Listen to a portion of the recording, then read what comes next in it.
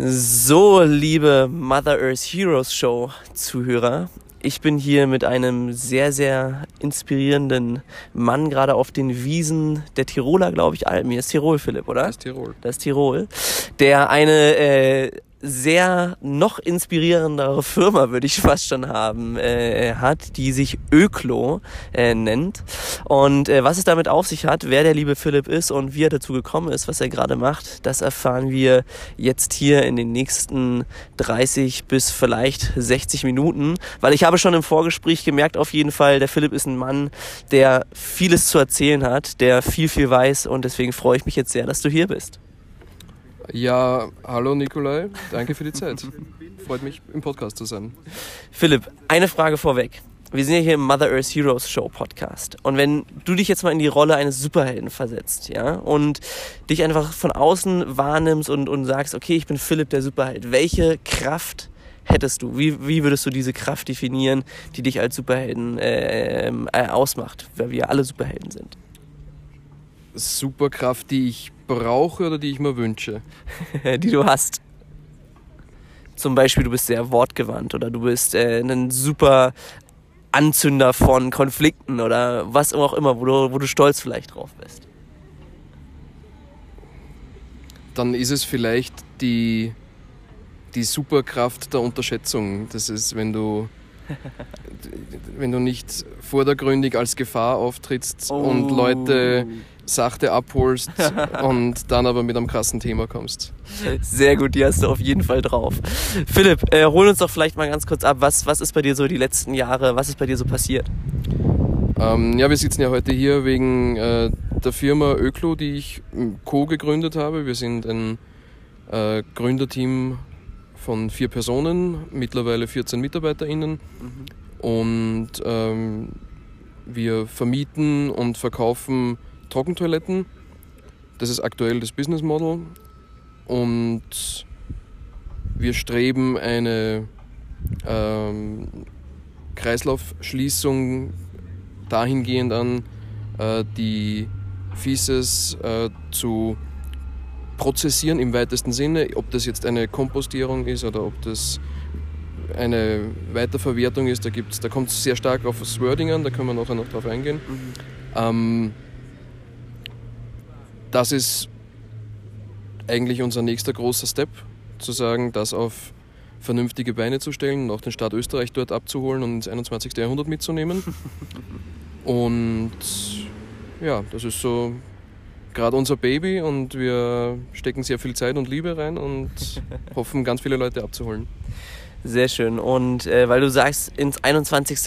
Jahrhundert zu holen, wenn man an Trockentoiletten denkt man ja erstmal ans 15., 14. Jahrhundert, vom Bild her. Warum sind Trockentoiletten 21. Jahrhundert gerecht und warum sollten wir alle darauf switchen? Die Trockentoiletten sind deswegen die Essenz des 21. Jahrhunderts, würde ich fast sagen, weil es einerseits eine Plattform bietet, um Bürgerinnen und Bürger abzuholen, leicht zu triggern und zu sagen, mach dir über Nachhaltigkeit Gedanken. Alles, was du tust, hat einen Impact.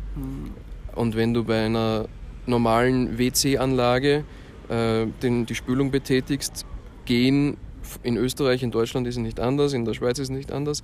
Kontinentaleuropa hat den Luxus von sehr viel Wasser. Das meiste funktioniert mit Trinkwasser. Und dann spülst du mit einem Knopf zwischen 3 und 7 Liter Trinkwasserqualität runter, was dann dementsprechend dem Kreislauf entzogen wird. Und wenn wir uns die Zahlen anschauen, dann geht aktuell 1/3 unseres gesamten Trinkwasserverbrauchs nur für Kanalisation und Transport. Also für Kanalisation und Kanalisationstransport, um diese Sachen auch zu transportieren. Okay, und lass uns vielleicht mal, bevor wir jetzt noch tiefer in die Scheiße reingehen, lass uns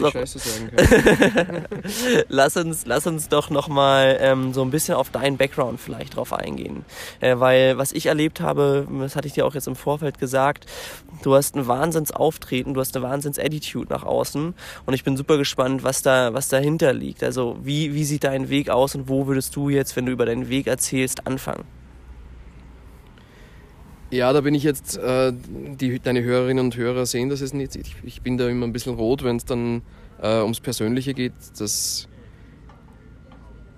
bin ich auch dahingehend nicht gewöhnt, weil es bei uns immer ums Projekt eigentlich geht. Wir sind ein sehr diverses Team. Wir funktionieren dadurch, dass wir alle aus ganz unterschiedlichen Backgrounds kommen. Meine Person selbst, ich habe katholisches Gymnasium gemacht, also das ist mittlere Reife, ist das in Deutschland, Matura ist in Österreich, glaube ich. Habe dann mich gegen einen universitären Weg entschieden, habe damals das Glück gehabt, dass die Buch- und Medienwirtschaft gerade nivelliert wurde, also alles, was Buchhändler ist, alles, was Verleger ist, alles, was Zwischenbuchhandel ist, wurde damals auf neue Beine gestellt und ich war mit einem zweiten Kollegen der Erste, der die Chance hatte, seinen Lehrberuf mehr oder minder mitzugestalten, wo sowohl die Republik als auch die Lehrbetriebe, als auch die Prüfungsbehörden sehr großes Interesse und sehr offen waren und auch wirklich gekommen sind und gesagt haben, was braucht ihr, wie soll ein Lehrplan aussehen, dass er Sinn macht. Aus dem Abitur raus? Ja. Hast du solche Chancen? Ja. Das ist ja super geil. Also Glück, 100%ig. Ja. Das war richtige Zeit, richtiger Ort. Ja. Das war so das. Ich habe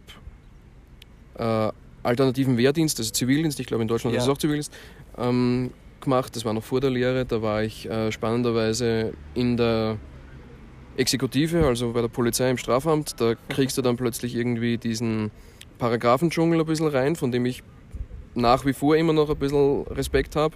Aber du merkst, okay, es sind auch nur Menschen dahinter. Das kommen wir nachher noch drauf. Das bringt dir meistens immer was. Dann, wie gesagt, Lehre. Dann war ich im Verlag auch nach wie vor tätig, habe dann diverse Verlage durchgemacht in Österreich. Einerseits den Pädagogikbereich, also Schulbuchverlage, ganz klassisch, das war das, wo ich herkommen bin. Dann Belletristikverlage. Dann war irgendwie für mich so die Situation zu sagen, wie sieht denn auf Neudeutsch die Supply Chain aus oder wie kommt es eigentlich zum Buch? Das war eigentlich das, was spannender war. Ich habe dann einen Monat in einer Druckerei gearbeitet, habe gemerkt, okay, das ist gar nichts für mich und bin dann noch einen Step weiter gegangen und habe dann bei Farbenhändlern gearbeitet, die dahingehend Druckereien beliefern. Und das war eine sehr spannende Situation, weil ich plötzlich in einer Sale-Position war, die ich vorher nicht kannte, weil es doch merkantil geschützt ist. Also du produzierst großteils, natürlich hast du einen Markt, für den du produzierst, aber du bist jetzt nicht permanent in der Situation, jemandem dein Produkt schmackhaft machen zu müssen. Ich habe dann dahingehend auch klassisches mittleres Management, Personalverantwortung und so weiter und so fort.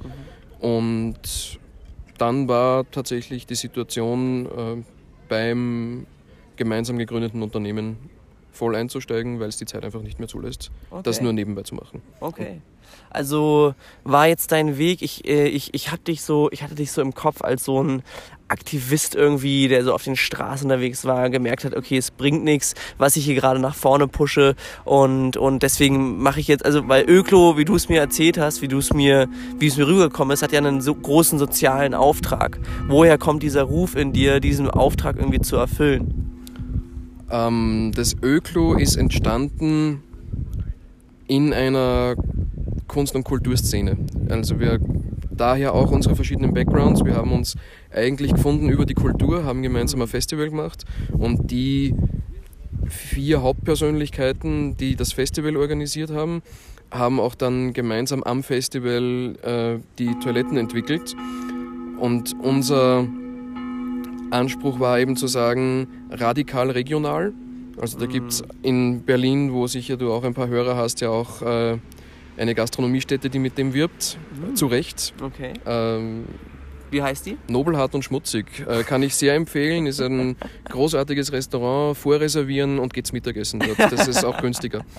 Und dieser radikal regionale Ansatz war doch auch wirklich das, was uns angetrieben hat. Das Festival war im Weinviertel, Nomen est Omen, das heißt, mitten in den Weinbergen. Die Getränke kamen nicht weiter als einen halben Kilometer weg, das gesamte Essen nicht weiter als 3 Kilometer weg. Wir haben die Unterstände, die du halt kennst von diesen Veranstaltungen, alle selbst gebaut, alle aus Fichtenholz, keine Schrauben verwendet, nur Hanfseile genutzt. Und Krass. es war das ist vielleicht das, was du mit Aktivismus meinst, es war für kurze Zeit ein alternativer Gesellschaftsentwurf. Wir haben für 4 Wochen in diesem Steinbruch gewohnt und waren eine autarke Gruppe, die mit 6 bis 10 Personen angefangen hat und die dann bis Veranstaltungsende auf 30, 35 Leute gewachsen ist, und wir haben sehr autark uns dort verhalten. Hammer. Und daraus ist dann entstanden, okay, wir haben hier ein Problem, und zwar unser Abwasser. Wo machen wir das hin? Oder ist es so entstanden? Entstanden ist es, weil du vorher Storytelling angesprochen hast, das ist jetzt nicht, weil ich es gelernt habe oder irgendwas, sondern es sind halt ganz oft einfach wirklich Geschichten, die zu irgendeinem Impact geführt haben. Und wir hatten eine Situation, wir hatten eine Künstlerin aus Jamaika eingeflogen, die einen Großteil unseres Kulturbudgets verschlungen hat. Und es war alles großartig. Sie ist angekommen, super Stimmung. Unser Koch hat sich mit ihr unterhalten, was willst du essen, hat alles für sie speziell hergemacht. Und sie setzt sich in diesem Steinbruch hin und fängt zu essen an. Und dieser Absaugwagen von dieser Chemietoilette kommt, steckt diesen Schlauch an und saugt dieses Klo ab. Und da hast du in der Nase eine olfaktorische Erfahrung, die... Eine was? Eine olfaktorische Erfahrung. Also wenn du schmeckst, was du riechst.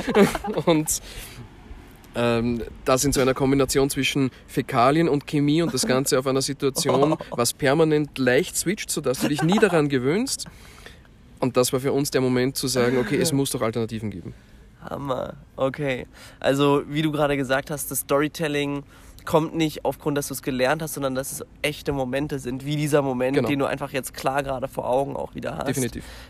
Super, super schön. Und was ist dann so die Utopie, also vielleicht auch nicht nur mit Öklo, sondern allgemein deine Utopie, der du vielleicht folgst und die du dir auch erhofft hast in diesem Camp? Also das hat ja alles einen Grund, was du da tust. Gibt es da ein konkretes Bild oder siehst du das eher als eine Reise und du weißt noch gar nicht so ganz genau, wie das aussieht? Also ich bin schon der Grübler und der Planer und komme dann meistens drauf, dass das Großteil vom Planen ohnehin nichts bringt, weil es anders wird. Deswegen sind wir, glaube ich, auch als Team so stark, weil wir uns da gegenseitig unterstützen. Wir haben einen ganz großen ökosozialen Standpunkt. Also es bringt, das ist auch Unternehmensphilosophie. Es gibt ja auch in Deutschland Trockentoilettenfirmen, und wir hatten im Zuge eines Vernetzungstreffens habe ich mit dem Enno von Goldeimer gesprochen, und die Conclusio des Abends war dann, es bringt nichts, den Planeten zu retten, wenn du auf dem Weg dahin die Leute, die Bürgerinnen und Bürger nicht mitnimmst. Weil dann haben wir einen geretteten Planeten, aber wirtschaften als Gesellschaft ab. Und es muss beides sein. Der Mensch und die Natur müssen gemeinsam gleichberechtigt bewertet werden. Und gleichberechtigt, was bedeutet das jetzt konkret für eure Sache, aber vielleicht auch für in Sachen Klimawandel, der ja gerade sehr, sehr intensiv besprochen wird? Also hast du eine andere Sicht oder was ist deine Sicht auf die ganze Geschichte? Wird der Mensch noch zu wenig mit reingerechnet, oder warum sagst du das gerade so? Ich glaube, ich bin da doch dann ein Anhänger der europäischen Philosophie, die dann den Realisationsmoment gehabt hat, wo dann irgendwie war, das Große spiegelt sich im Kleinen und andersrum. Und wenn ich den Mitarbeiter, die Mitarbeiterin schlecht behandle, mache ich es mit einem Menschen, der am anderen Ende der Welt sitzt und zu mir gar keinen Bezug hat. Warum sollte ich mich um den noch mehr scheren?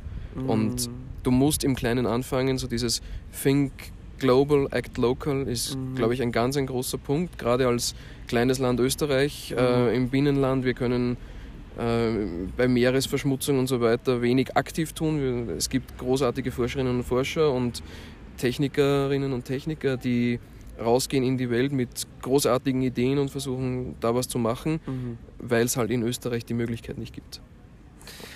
Und wenn wir jetzt auch beim Thema Klima gerade ganz kurz waren und auch das Thema Utopie, ich habe verstanden, dass du ein Grübler bist, der sich gerne Gedanken über Utopien wahrscheinlich auch macht, aber das so versuchst so ein bisschen abzulegen, weil du siehst, okay, es ist eher ein Weg. Aber guckst du in die Zukunft sehr, sehr hoffnungsvoll? Oder guckst du in die Zukunft so wie mit dem Ding mit der Chemietoilette, dass mal scheiße mal Chemiegeruch sozusagen da ist? Wie ist da dein Gefühl der Zukunft gegenüber? Zwingend positiv. Also du gründest in Zeiten wie diesen kein Unternehmen mit, wenn du negative Aussichten hast. Also Super. das heißt, du musst, wenn du Leute mit bewegen willst, musst du positiv denken. Das funktioniert gar nicht ohne. Und da gibt es den realistischen Positivisten und den überschwänglichen Positivisten, aber die Stoßrichtung ist dieselbe. Sehr cool. Ich finde es super interessant und ich switch gerade hier so ein bisschen von den Themen, aber das ist, weil du so eine große Themenfläche einfach mir auch bietest. Ihr seid ja eigentlich ein Startup irgendwo, ja? Ihr habt ja einen Investor mit bei euch im Unternehmen drin und es ist ja, also was ich so interessant finde, ist überhaupt nicht techy eigentlich, also vom ersten Blick her. Wo siehst du denn so die Zukunft von Öklo? Du hast über ein interessantes Projekt in Indien berichtet und was ist da die Vision jetzt allgemein mit Öklo, wenn du es dir ideal vorstellst für die nächsten 5 Jahre? Dann haben wir Anfang 2020 die Flächen, um den Staat Österreich zu überzeugen, dass das, was wir machen, eine gute Lösung ist. Das scheitert aktuell nicht an mangelnden Ergebnissen oder Ähnliches, sondern schlichtweg an Bürokratie. Und dann wäre tatsächlich interessant zu sagen, das, was dann am Ende dieses Veredelungsprozesses, sagen wir jetzt einmal, rauskommt, bringt man wieder in Verkehr. Und das ist eigentlich dann das, was dieses Movement in gewisser Art und Weise finanziert. Weil mit den Toiletten, das ist halt, du kannst es natürlich skalieren und ich kann 50.000 Toiletten bauen, aber dann brauche ich halt auch dementsprechend Autos, die das von A nach B transportieren und Elektro-LKWs gibt es dann doch wenige aktuell noch und somit ist das Klo an sich, das Öklo ist eine Plattform, um Leute mit ins Boot zu holen und für Nachhaltigkeit und Kreislaufwirtschaft zu begeistern und denen zu sagen, wir müssten doch was gemeinsam machen. Eben Indien, weil wir es im Vorgespräch gehabt haben, es gibt ganz spannende Projekte, wo wir gerade mit eingebunden sind. Der zweitgrößte Bahnbetreiber Indiens will mit uns ein Kooperationsprojekt eingehen. In Kooperation? In Kooperation, genau. Weil natürlich in Indien gerade eine große Mittelklasse entsteht, die plötzlich auch Reisebedürfnisse hat und wer will es ihnen verübeln? Nur die defektieren halt auch und das muss halt irgendwo hin und aktuell läuft es halt direktissima auf die Gleise und das ist einfach in einem kleinen Land wie Österreich ist es schon schwierig und in einem großen Land mit viel Einwohnern wie Indien ist es einfach dann Harakiri. Wo wir bei Harakiri sind, ja, es ist ja für viele eine Harakiri-Vorstellung, dann, sage ich mal, selbst so seinen eigenen Mist zu entsorgen irgendwo auch. Wie geht ihr allgemein wie ist die gesellschaftliche Annahme des Öklos und was passiert, also kannst du mal den Ablauf des Öklos genau nochmal definieren für uns? Wie läuft die ganze Sache eigentlich ab? Ja, also an sich ist es, wie gesagt, das ist keine Raketenwissenschaft, ganz im Gegenteil. Du hast ein Gebinde, wie auch immer das jetzt beschaffen ist, da gibt es verschiedene Modelle. Ja. Darin hast du ein, vereinfacht gesagt, Lochblech. Da bleiben die festen Stoffe oben liegen, das Flüssige läuft unten raus, dadurch hast du eine Separation. Du nimmst anhand Streumaterial, ob das jetzt Hobelspäne, Sägespäne, Asche, da gibt es ganz viele. Wie gesagt, wir sind ja nicht die Einzigen, die das machen. Da gibt es viele Ansätze und alle haben für und wider Punkte. Bei uns sind es eben großteils Hobelspäne. Die haben einerseits den Vorteil, dass sie aufgrund ihrer großen Oberfläche die Feststoffe sehr stark austrocknen, gerade an der Oberfläche. Dadurch ein starker parasitärer Befall ausgeschlossen wird. Das heißt, du hast dann keine Fliegen, die Eier reinlegen und so weiter und so fort, was man kennt.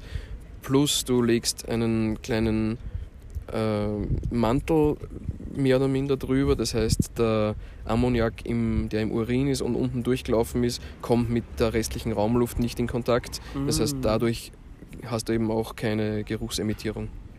Und wie geht's dann weiter? Also das ist ja irgendwann mal voll, dieses Klo, oder? Und wie geht's von da aus weiter? Ja genau, dann kommt es tatsächlich darauf an, wie schaut die Situation aus. Ist das eine temporäre Veranstaltung, das heißt, ist es eine Musikveranstaltung, ist es wie hier in Alpbach, wo du Leute hast, die über einen beschränkten Zeitraum die Toilette nutzen. Dann wird das von unseren Mitarbeiterinnen und Mitarbeitern dementsprechend abgeholt und durch neue Gebinde ersetzt. Das heißt, du musst nichts absaugen, sondern nimmst ein Fass raus, tust ein neues Fass rein und das ist fertig. Wenn du es im privaten Bereich hast, hast du einerseits die Möglichkeit, dass du selbst kompostierst. Das ist, du kannst es, also wenn du als Privatperson das machst, steht da nahezu alles offen. Ab dem Moment, wo du es gewerblich machst, hast du ein bisschen größere Hürden zu meistern. Und was wir natürlich in weiterer Folge anbieten wollen, und das, glaube ich, ist tatsächlich die Zukunft, dass du sagst, du hast gerade im urbanen Bereich die Möglichkeit zu sagen, ich habe eine Trockentoilette und die wird abgeholt ähnlich einem Tonnensystem, sprich wie der normale Hausmüll, den du dann in einer gewissen Regelmäßigkeit, wo die Leute dann kommen und straßenzugweise tatsächlich dann sagen, ich hole das, und du hast als Nutzerin, als Nutzer nicht die Bürde, selbst was mit dem zu machen, weil natürlich der Flächenverbau ohnehin schon rapide zunimmt, und wenn du dann jetzt noch sagst, soll sich doch bitte jeder seine Kompostmiete anlegen, das natürlich kontraproduktiv ist. Also da sind wir tatsächlich auch Freunde und Unterstützer von teilzentralen Lösungen, also immer noch regional, aber tatsächlich verortet in der Region, um da die Wege einfach kurz zu halten, aber möglichst effizient zu gestalten. Und lass uns nochmal den Bogen vielleicht spannen zu dem Projekt in Indien, was du auch angesprochen hast. Du hast auch öfter, oder vorhin habe ich mitgehört, dass ihr eine Lösung für ein Flüchtlingsheim, glaube ich, irgendwo im... Nein, nicht Flüchtlingsheim, also wir arbeiten in einem Projekt mit dem Roten Kreuz zusammen, die in Bosnien ein Flüchtlingslager betreuen und bei denen tatsächlich nicht nur die sanitäre Lösung, aber auch die sanitäre Lösung suboptimal aktuell gemanagt ist. Und da unsere Lösung, glaube ich, viel Druck aus der Situation rausnehmen kann und tatsächlich du dann das Fachpersonal, das du vor Ort hast, nicht zum... bei uns gibt's ein Wort, das ist so der Klowart, ich weiß nicht, ob es das bei euch auch gibt. Du hast dann hochqualifiziertes Personal, die dann mehr oder minder Toilettenschlüssel ausgeben.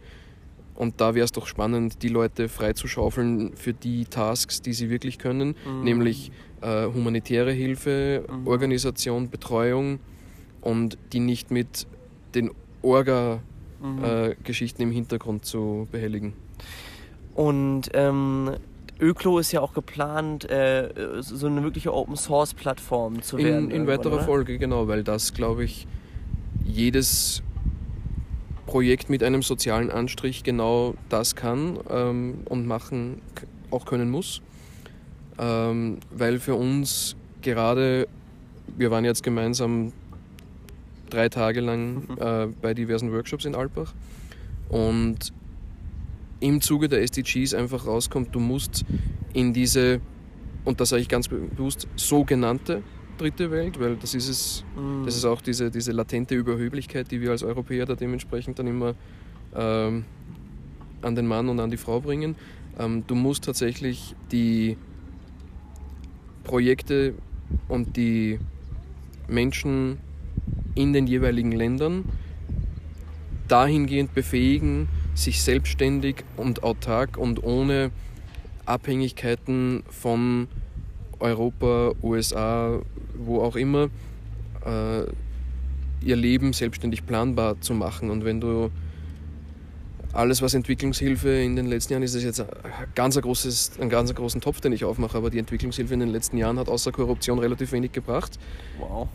Statement. Und warum ist das so? Ganz kurz vielleicht, wenn du nur... Weil Österreich die Exportüberschüsse, die es zum Beispiel bei Getreide hat, in andere Länder verschifft, dort sagt, okay, das Kilo Getreide kostet den Betrag X, hochrechnen und sagt, okay, das ist unsere Entwicklungshilfe, mit dadurch aber die lokalen Märkte zerstört, weil dort natürlich das dort nicht machbar ist. Die sagen, warum sollte ich mir die Mühe machen und das ansetzen? Ich kriege es ja über. Und dadurch auch Kulturtechniken verlernt werden. Wie Fruchtfolge, wie Felderwirtschaft und so weiter und so fort. Und wenn du das Glück hast, dass die Leute selbstständig entscheiden können, was sie anbauen, geht das Ganze so lang, bis sie zu irgendeinem Unternehmen kommen, der sagt, na schau her, du kriegst von mir natürlich auch das Getreide, aber du musst auch die Düngemittel verwenden, die ich dir dementsprechend bereitstelle. Und das würde unser Zugang zumindest ganz viel Druck rausnehmen, weil die Leute plötzlich ihren eigenen Dünger, Substrat, Bodenverbesserer, Humus, wie auch immer du es nennst, produzieren könnten, und dadurch einfach ein ganz elementares Tool der Autarkie sich zurückzuerkämpfen. Also Öklo steht in einem größeren Kontext, höre ich gerade raus. Und ich hatte die ganze Zeit Schwierigkeiten, das zu verbinden, aber ist das das Key-Zahnrad, was du erreichen möchtest mit Öklo?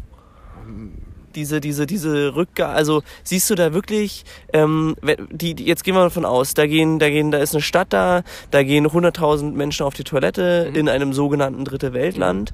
Da ist ein System da, wie diese Fäkalien dann sozusagen nach außen kommen, zu den Farmern, zu den Bauern draußen, und es wird gesprüht sozusagen anstatt von irgendwelchen Düngemitteln. Ist das die Vision mit Öklo? In gewisser Art und Weise natürlich. Also ich glaube, das ist eine Dimensionierung, die du einrechnen musst. Und natürlich sind es hohe Ziele, aber selbst wenn wir nur 20% davon erreichen, haben wir 20% mehr erreicht, als wir uns erträumt haben. Und ich glaube, du musst dir die Ziele hochstecken und schauen, die bestmöglich auch zu erreichen. Und ob das jetzt 10 Jahre, 20 Jahre oder 50 Jahre dauert, sei dahingestellt. Wir haben einen langen Atem und das Herz noch am rechten Fleck. Und das ist auf jeden Fall eine unserer großen Visionen. Was würdest du sagen, abseits von Regulatoren? Ja, jetzt gehen wir mal davon aus, diese ganzen Regeln, die es rund um Öklo jetzt gibt, wo ihr an Grenzen stoßt, wären beiseite. Wo siehst du die größten Challenges für euren Erfolg, letztendlich wirklich das in die weite Welt rauszubringen? Das sehe ich prinzipiell relativ gelassen, weil wir ohnehin nicht Weltherrschaft anstreben. Also selbst Österreich als Markt ist zu groß für uns. Ich animiere jeden bei sich zu Hause, jeden Hörer und jede Hörerin bei dir, sich aufzuraffen und heute noch ein Unternehmen zu gründen, wo es um Trockentoiletten geht. Es gibt so viele Haushalte, das können wir alleine gar nicht machen. Es geht tatsächlich darum, einen sanften Systemwandel herbeizuführen. Und den kriegst du über einzelne Assets. Wir sagen immer, wir haben jetzt diesen Bereich erreicht, dass wir jetzt auf einem Plateau sind, wo es uns monetär, kulturell, gesellschaftlich so gut geht, dass wir uns über Basics wieder Gedanken machen können. Und wir machen halt die Sanitärlösungen. Es gibt ganz, ganz viele andere großartige Unternehmen, die andere Teilbereiche von Kultur im weitesten Sinne challengen. Ob das jetzt Zahnhygiene ist oder ob das Damensanitärartikel sind, die im Reuse, gibt es ein großartiges Projekt in Niederösterreich, die Baumwoll-Damenbinden in Österreich produzieren lässt und dadurch Frauen aus Langzeitarbeitslosigkeit rausholt. Und In der Produktion dann in der Produktion. Und das sind, glaube ich, es sind diese ganz, ganz vielen kleinen Geschichten. Ich glaube, dass das die Metapher ist von dir kommen mit diesem kleinen, mit diesem großen Fisch, ja genau, ja. Und der bei näherer Betrachtung eigentlich lauter kleine Einzel Genau, um die kurz zu definieren nochmal, ich hatte die Story erzählt von einem großen Wal, man taucht so im Wasser und da ist so weit in der Ferne ein großer Wal, dass ihr alle auch wisst, über was der Philipp hier gerade spricht. Ein großer Wal und man sieht nur diesen Umriss von dem großen Wal, ja. Man denkt sich, ach du Heiliger, was ist denn das für ein riesen Wal, ja. Und umso näher man an den Wal ranschwimmt, umso mehr sieht man auf einmal, dass es eigentlich ein Fischschwarm ist, ja, mit tausenden kleinen Fischchen, die aber von Weitem aussehen wie ein riesiger Wal. Und dass wir oft an Probleme denken, wenn wir an Probleme denken, denken wir halt daran, dass es ein riesengroßes Problem ist. Aber ganz oft ist es einfach so, dass es tausende kleine Probleme sind und es ganz, ganz viele Möglichkeiten gibt, wie jetzt du auch, dieses Problem anfangen zu tackeln. Und das ist ja das, was du gerade auch versuchst zu sagen. Genau, oder? Definitiv. Also das ist tatsächlich dieses Empowerment eines jeden zu sagen, jede hat ganz individuelle Stärken und Fähigkeiten und wenn alle dasselbe machen würden, würden wir wahrscheinlich nicht in Alpbach sitzen, sondern irgendwo gemeinsam am Strand ein Bier trinken, aber das ist es halt eben nicht und das, glaube ich, muss schon das Individuum, wenn man es als dieses begreift und sich selbst als so eines sieht, sagen, wo ist mein Beitrag? Wo kann ich für mich und mein näheres Umfeld und für die Gesellschaft als Ganzes und für die Menschheit im ganz Obersten, was kann ich beitragen? Okay. Ist Öklo die Lösung eines weltweiten Problems oder soll sie das gar nicht werden? Also siehst du darin, weil du sprichst ganz viel vom gesellschaftlichen Wandel.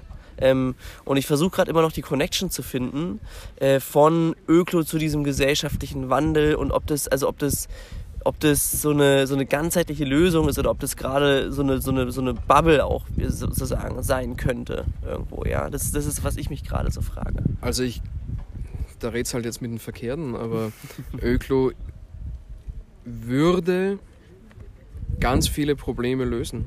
Instantly. Also wie gesagt, wenn du 1/3 des Wasserverbrauchs von heute auf morgen wieder krass verfügbar hast, hast du einmal ein ganz anderes Speicherproblem. Du hast plötzlich keine ausgetrockneten Flüsse mehr. Das kann man dann in Spanien ist ja da ein Paradebeispiel, wo ganz Inland Spanien mehr oder minder nur ein Plastikdach ist, wo Tomaten gezüchtet werden und andere Früchte.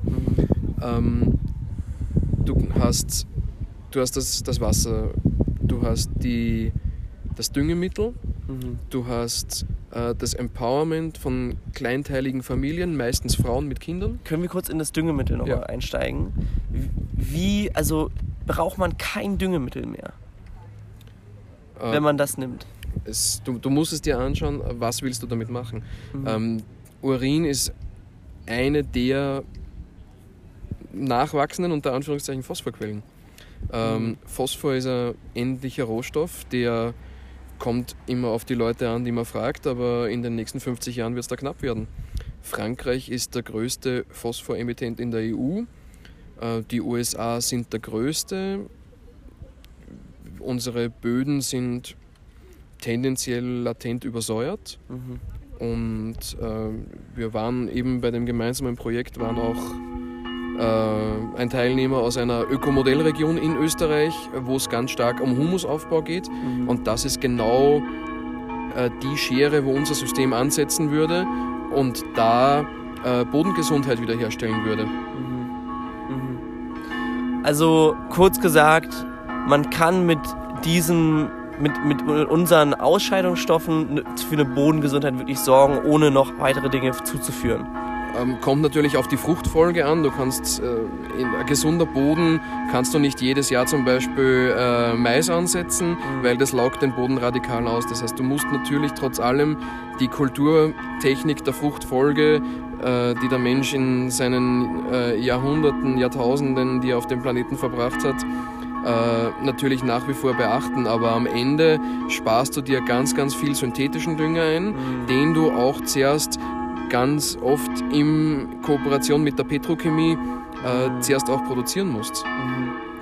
Und warum, also wo sind die Barrieren? Gibt es da viele Barrieren im Kopf auch noch der Menschen, hast du das Gefühl? Oder triffst du auf eine große Offenheit?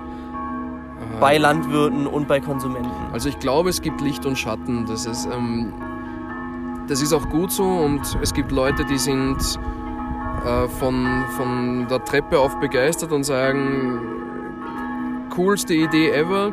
Und dann hast du die du zuerst abholen musst, aber am Ende, glaube ich, ist die Idee mehrheitsfähig, wenn du es mit Zahlen argumentieren kannst und wenn du sagst, ja, es hat diesen und jenen Impact, es hat diesen und jenen Benefit, und die Landwirte, jeder Landwirt will eigentlich eine Lösung in dieser Richtung, weil die Klärschlammverordnung in der EU ja gerade heißes Thema ist. Die Landwirte bringen die Gülle ja großteils aus, weil sie nicht wissen, wohin damit. Also wir haben in Österreich ein ganz starkes Ost-West-Gefälle. In Deutschland, was ich höre, ist es ein Nord-Süd-Gefälle. Bayern und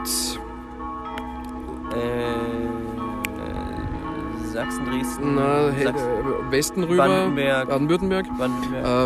Große Massentierhaltungsbetriebe haben, dort die Gülle produziert wird und tatsächlich im Nordosten der Boden erodiert. Okay. Du hattest noch einen dritten Punkt angesprochen. Also kurz gesagt, man kann es benutzen, es ist vollwertiger Dünger. Was war der dritte Punkt, auf den du eingehen wolltest? Wir waren einmal bei dem Punkt, dass sich die Familien wieder ein Stück Macht irgendwo zurückholen können. Wir waren bei dem Punkt, dass es den Dünger ersetzen kann. Die Ressourceneinsparung, Schonung, ob es jetzt Wasser ist, was du halt alleine nur aufgrund der Kanalisation nicht benötigst, ob es das Produkt an sich ist, was sehr nachhaltig gebaut ist. Bei uns das Öklo aus Holz ist natürlich was anderes. Es ist ein modulares System, das heißt, wenn ein Teil kaputt wird, musst du nicht die gesamte Kabine vernichten, so wie es bei den Plastikkabinen ist. Wenn ein Teil nicht mehr benutzbar ist, kann man schauen, was macht man im Sinne einer zweiten Nutzung draus, kann man es retten, und sonst kann man es immer nur einer thermischen Verwertung im Sinne eines Heizofens zuführen. Okay, wenn ich mir ein Öklo bestellen möchte heute, geht das? Sofort, wir haben einen Webshop, wir können das gleich jetzt machen, ich bin bei uns auch für Sale zuständig. Nein, ist kein Problem. Sehr nice. Und kann ich bei mir einfach installieren zu Hause, in Berlin? Da kenne ich zu wenig die deutschen Regularien, also in einem Privathaus ist es gar kein Problem.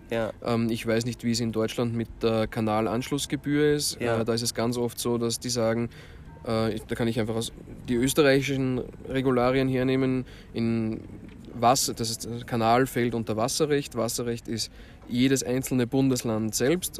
Das ist in einem Land wie Österreich, was weniger Einwohner als Bayern hat, natürlich immer eine knackige Situation, weil natürlich, aber das in der Geschichte auch entstanden ist, weil natürlich, wenn du jetzt rumschaust in den Tiroler Bergen, du eine andere Herangehensweise und eine andere Anforderung hast, als jetzt im Wiener Becken, wo es natürlich schnirdelgrad ist und du keine Hügel und gar nichts hast.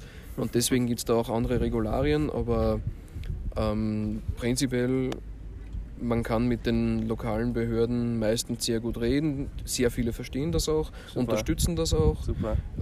Wir haben jetzt in Wien zum Beispiel die Situation, das gibt es in Berlin auch meines Wissens, dass du Wohnungen hast, 2, 3, 4 Einheiten und eine Gangtoilette für alle diese Wohneinheiten.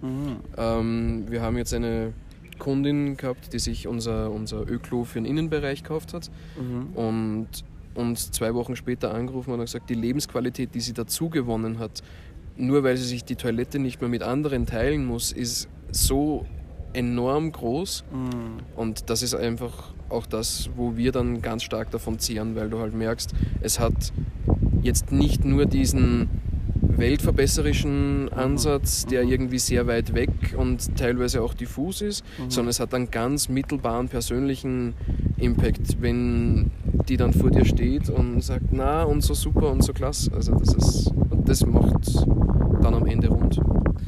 Philipp, wir werden begeistert deine Weltrettung mit dem Öklo weiterverfolgen und ich werde alle weiteren Informationen unter die Podcast-Shownotes verlinken.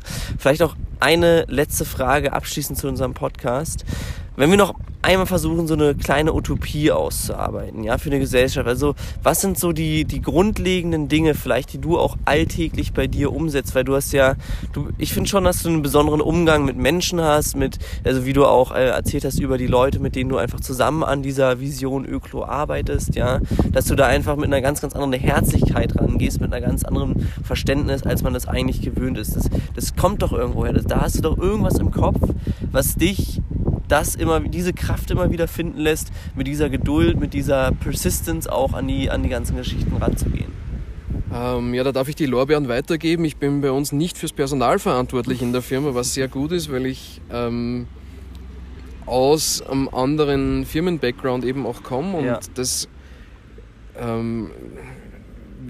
der Nico, unser Geschäftsführer, und der Christian, der eigentlich aus dem Outdoor-Pädagogik-Bereich kommt, da ganz einen starken sozialen Fokus auch reinlegt und dadurch auch diesen starken sozialen Impact mit reinnimmt und zum Glück mit reinnimmt, weil wir sind nicht die nächste Firma, die im DAX oder im ATX gelistet ist, sondern wir sind Firma mit flachen Hierarchien, mit starken kooperativen Gedanken, mit Mitarbeiterverantwortung, aber auch Mitarbeiter in Realisierung, also auch Enablement, wo du auch wirklich sagst, die haben ihre eigenen Bereiche, denen redet niemand rein bei dem, was sie machen.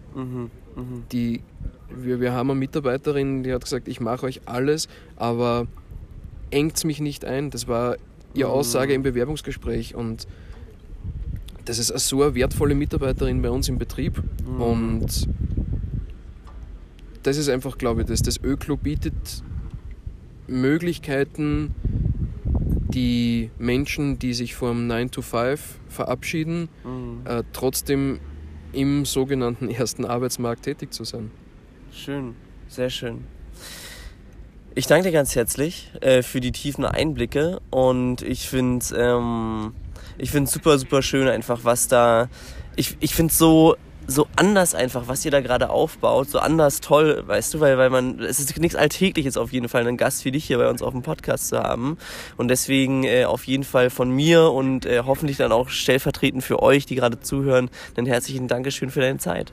Ja, danke, auch für die es jetzt bis zum Ende ausgehalten haben. Wenn ihr noch Fragen habt, E-Mail info@oeklo.at. Wir sind ganz schlecht, was Social Media angeht. Das ist gerade irgendwie so im Aufbau. Keiner von uns kann es wirklich, keiner macht es wirklich. Nicht auf Facebook, nicht auf Twitter, nicht auf Instagram. Schreibt uns eine E-Mail, das funktioniert besser. Oder ein Fax. Fax haben wir nicht.